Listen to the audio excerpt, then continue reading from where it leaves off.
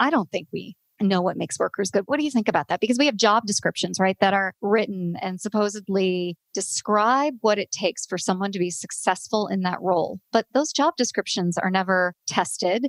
They're not investigated. They're not really grounded in any reliable or valid data. And yet we make all kinds of hiring decisions and performance decisions based on something that may have been written back in 1999. So performance is such a tricky issue, isn't it? It is. And so Matthew Budman, who we talked about before, wrote an article at the Conference Board Review while we were still there. And it was called, I might be getting the title wrong, but Are We Any Better at Managing People Today? Or something like that. And it's a question that we can keep asking year after year. And the answer is kind of debatable.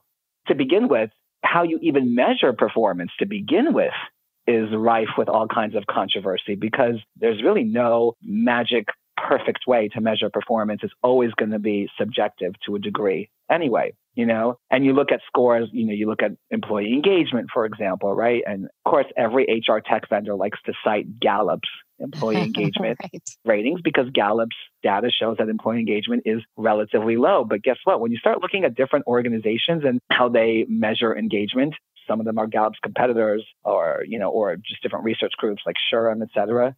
The numbers are completely different and some show really high levels of engagement. But of course, obviously no HR tech vendor wants to cite the high engagement scores because they have a product to sell, of course. But the point is that not only do we not know how to measure so much of performance and productivity, but even when we do measure it, it's often so skewed by subjectivity and lack of any real rigor behind it. Now, I will say assessments obviously play a role in all of this too, but it depends on what assessment though, right? I mean, it's not like assessments, I don't mean to interrupt, but I'm just so passionate about how crappy assessments are. And there are assessments that are based on data and rigorous science. And then there are assessments that are like, well, one could call Myers-Briggs an assessment, right? In some ways. So when you have an organization like Pfizer, where I worked, that made me take a Myers-Briggs and then made some decisions based on my profile, you begin to wonder, like, what's going on here? And are we just using technology and assessments to get to the outcome that we wanted? Or do we really believe in the science? So I don't know. What were you going to say about assessments? I was going to say that most of the time people take assessments and the output is either not used at all, which is, I think, most often the case, frankly, or misused. There's one assessment that I took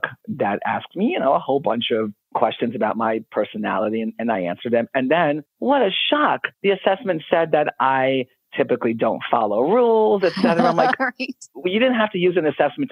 Basically, the assessment is just spitting back at you everything you just told it. And this is supposed to be some sort of revelatory data that we're going to make decisions on. Something else, too, at Prudential, I actually found out that I was almost not hired because of an assessment, because of the pre-employment assessment that I took. And it showed that I scored out of Prudential's bounds when it came to something like following rules. And it was my boss who hired me anyway, because she pointed out, are you kidding me? I scored low on that too. And look how great I turned out. And you know what?